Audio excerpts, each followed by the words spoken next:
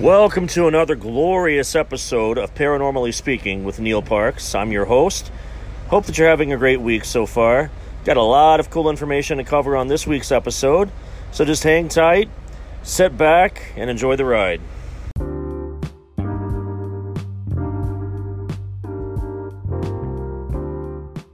Why is everyone so obsessed with storming Area 51? The petition is up to 1 million people, followers, people claiming that they are going to storm Area 51 in September. On foot, mind you. And that's probably not going to turn out very well, considering that that's advance notice for the guards of Area 51 and the military intelligence community will be able to sit and wait for a mass amount of people to show up and then just use laser-guided missiles and explosive devices and probably landmines to wipe out a majority of them, which will then make those that are taking up the rear tuck tail and run. Not really a good idea, but this week's podcast of Paranormally Speaking, I will be discussing the event that is happily titled Storming Area 51.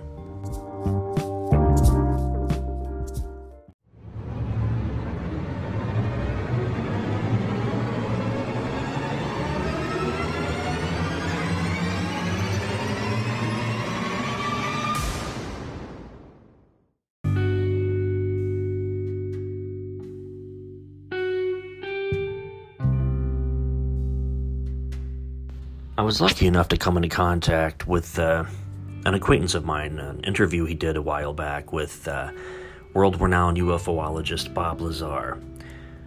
Bob Lazar first came to prominence in 1989 when he appeared in a documentary about a super-secret U.S. Air Force involvement with the UFOs and attempts to reverse engineer alien technology. He claims to have been part of a project to research and replicate 9 captured ships built by so-called gray aliens from the Zeta Reticuli star system. Bob Lazar is a UFO expert, and he's given us a chilling warning to stay away from Area 51. Find themselves as FBI, and they said, "You're Bob Lazar, right?" And then, one of them got on the radio saying, "Yeah, he's here." Apparently, they also had my house staked out, and they were deciding whether or not to go there. The conveyor belt of vehicles and agents and police did not stop. The whole thing was like a Twilight Zone episode. They came in and then they said, "There'll be a few other people coming here. Just got a couple questions to ask you."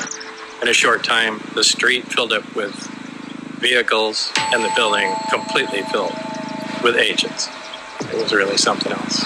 Did they identify themselves initially as... Yeah, it was FBI identified themselves, then came in state police and a few other agencies. I don't remember who, but there were a lot, an awful lot.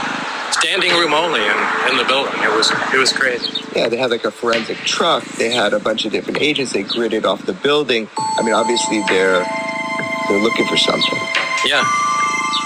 And what they said, they were looking for some paperwork, an old order from 2 years ago about a customer that, ordered some potentially toxic material, which they could have called for, but this was certainly way over the top. I looked up to select the right key, and they were right beside me. It was quite surprising, considering you could see all around here, and there would generally have to be a vehicle or somewhere. But I just pulled up, got out, picked the key, and then they started talking from behind me. I thought that was really strange. Of course, it got much stranger as the day went on. What got stranger about it? Well, just the sheer amount of people that came. Agency after agency. And, they had computer experts here going through, all the computer equipment we had here. They had people sectioning off the building, labeling it in cubic meters so they can search each one. What they were looking for was just an order form. So, very strange. Roswell, UFOs, flying saucers, alien abduction, Are we alone? Information regarding this and many other questions about the unknown are only a click away at www.theufostore.com. TheUFOstore.com offers hundreds of DVDs about UFOs, aliens, crop circles, conspiracies, Bigfoot, suppressed science, ancient mysteries. Log on to www.theufostore.com and request a free UFO Store catalog. TheUFostore.com, the largest selection of UFO products on the internet.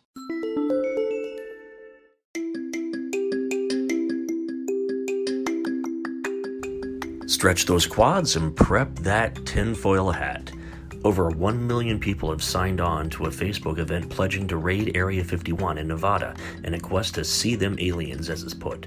The event, titled Storm Area 51, They Cannot Stop All of Us, is inviting users from around the world to join a Naruto Run, a Japanese manga-inspired running style featuring arms outstretched backwards and heads forward into the area. We can move faster than their bullets, the event page states, which is clearly written with tongue-in-cheek, God I hope, promises those who RSVP for the September 20th event. What are they after?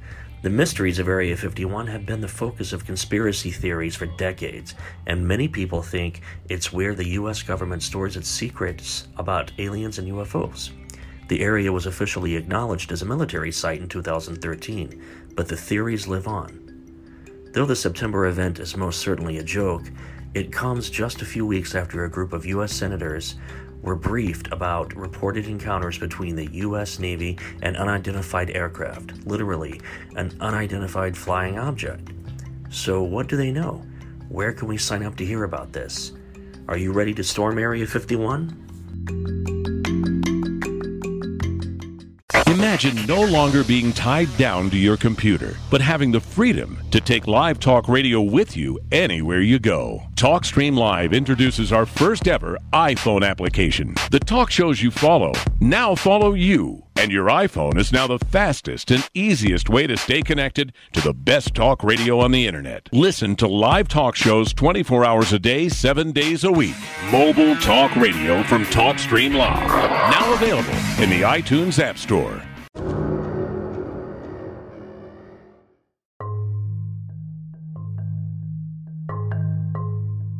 Paranormal. The word paranormal denotes experiences that are outside the norm and beyond scientific explanation. Even so, these events from supernatural phenomena to extrasensory perception to ghosts, aliens, and UFOs take on a life of their own in pop culture. That's where Live Science comes in. The reporters dig into the latest paranormal news to debunk and even explain the science of what's really causing these seemingly supernatural. Related topics to this, that being aliens, religion, life's little mysteries, so on and so forth. Live Science is an excellent resource to go through.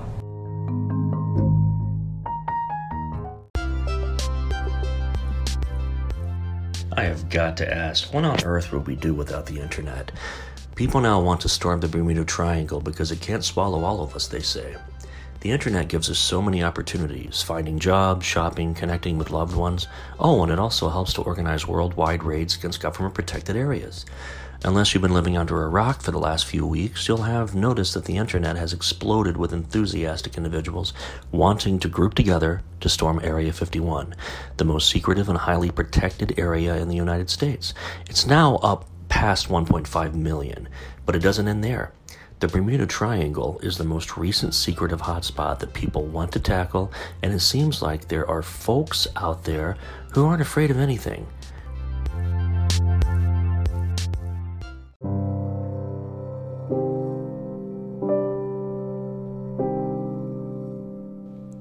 If the Space Force won't fight aliens, who the hell will?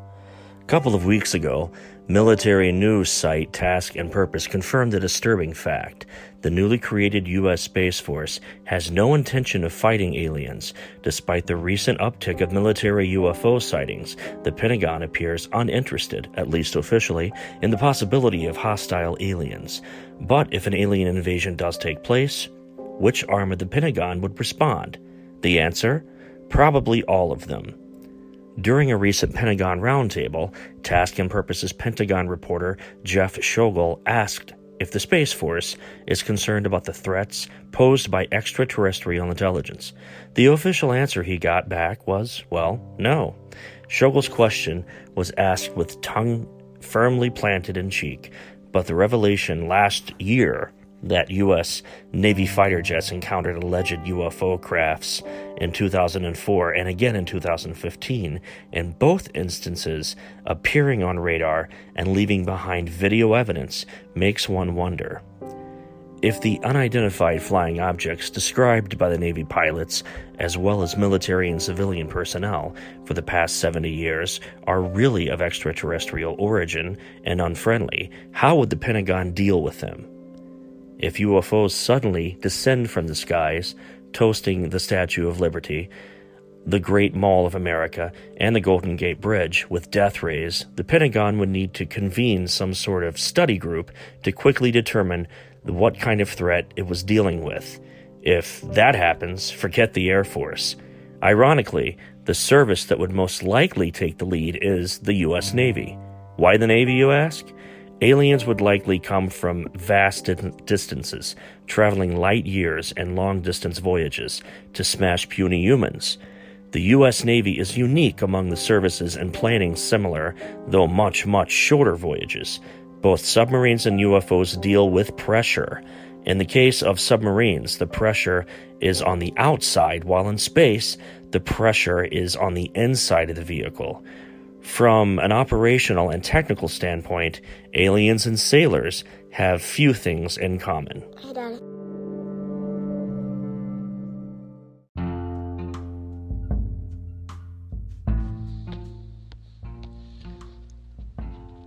There are other reasons the Navy might take the lead. 71% of Earth's surface is covered by water, and if aliens operated from the water, remember the 2004 sighting included reports of 737-sized object in the surface of the ocean. The Navy is unique in having manned aircraft, surface ships, and submarines prowling above, on, and below the surface of the ocean. The Navy could also sail the most remote locations in the world's oceans, establishing a military presence for weeks or months to investigate and monitor for enemy activity. The Air Force could operate against aliens, but the service's fighters and bombers could only remain on station for mere minutes or hours before returning to base. Against a terrestrial threat, this isn't really a big deal, but against an alien threat we know nothing about, and according to the 2004 incident, theoretically capable of traveling extraordinary distances in the blink of an eye, such a force would be less useful. If humans could lure aliens into a set-piece battle, the Air Force, and could bring a lot of firepower, but how one lures aliens into battle is anyone's guess. In the meantime, the Space Force, nestled under control of the Air Force, would contribute to alien war by maintaining the U.S. military's network of position, navigation, and timing GPS satellites, communication satellites, and other space-based assets. The Army would be the service responsible if aliens attempted a landing in the United States, or presumably one of our allies. The Army's 10 combat divisions would spring into action, attempting to destroy the aliens with fire and maneuver. It would be in many ways similar to countering an airborne landing, with the Army attempting to destroy the aliens' landing zone and prevent the flow of alien reinforcements. The Marines could also get into the alien fighting, particularly overseas in Asia, Europe, or even the Middle East, though one would like to think aliens would be smart enough to avoid that region and the prospect of their own 18-year war altogether. Of course, all of this is contingent on the U.S. military being on par with alien technology, which frankly is extremely unlikely. The universe is billions of years old, and other races could easily have a major head start of 1 million years or more on us. And certainly, any species capable of interstellar flight is far more technologically advanced than we are. Consider that a handful of 21st century tanks could crush an army from the 11th century, or even the 19th century for that matter. Even a difference of 1,000 years would be ample enough to ensure humanity's defeat. From even a minor alien expedition /hunting /trip /bachelor party.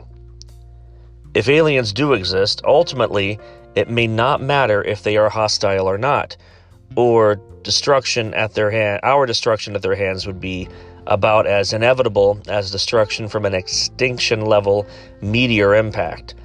They could even be friendly. The combination of advanced destructive technology and violent tendencies leading to intelligent life, self-screening itself from interstellar travel, that would be bad news for humanity, of course. The UFOs people are seeing could even be top-secret U.S. government craft. The aliens could be us in the end. Maybe it doesn't matter if the Pentagon has a plan to fight aliens after all.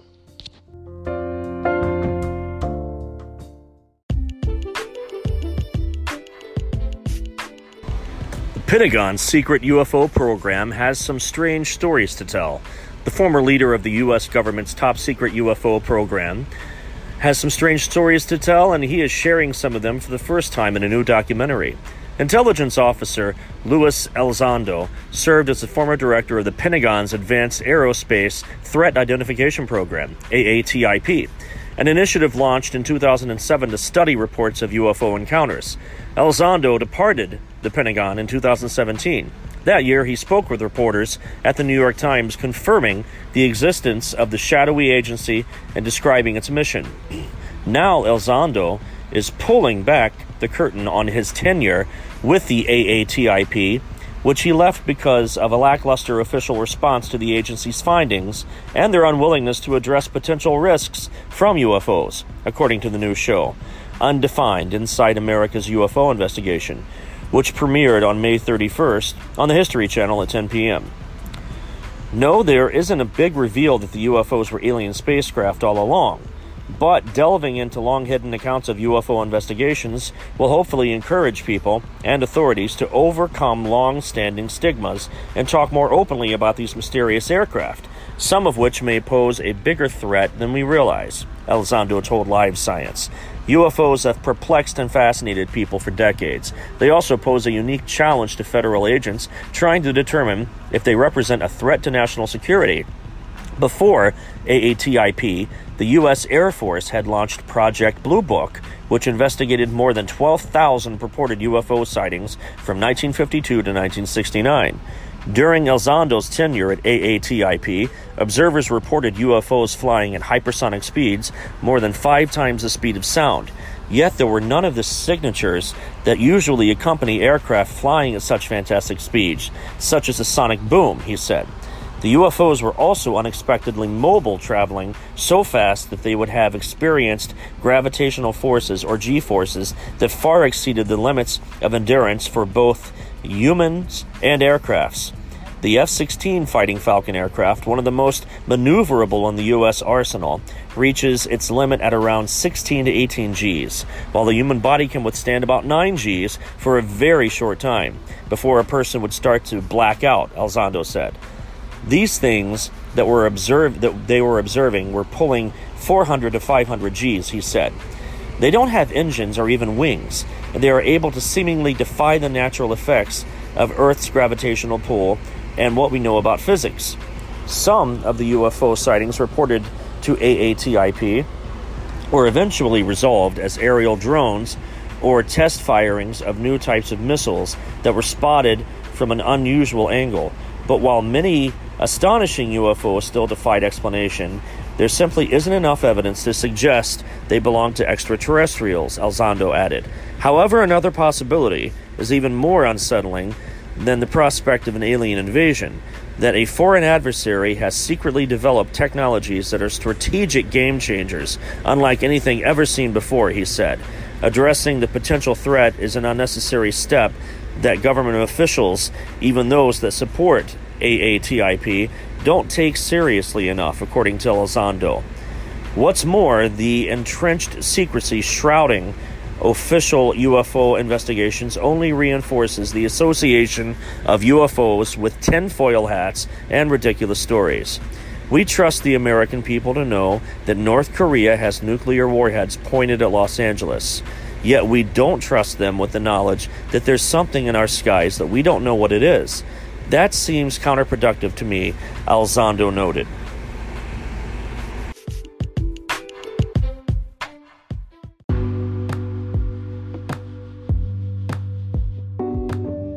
Well, that's all for tonight. Thank you for your undivided attention, and I'll see you soon. Keep watching the skies.